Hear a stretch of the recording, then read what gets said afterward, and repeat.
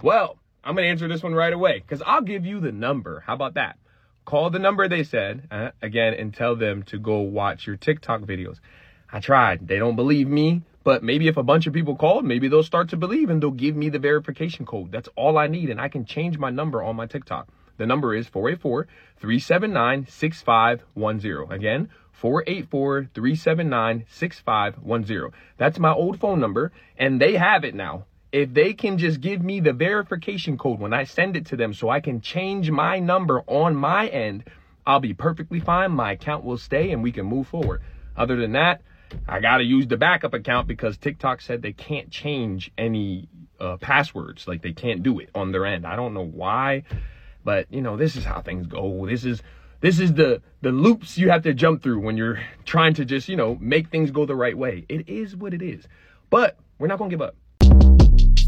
Shortcast Club.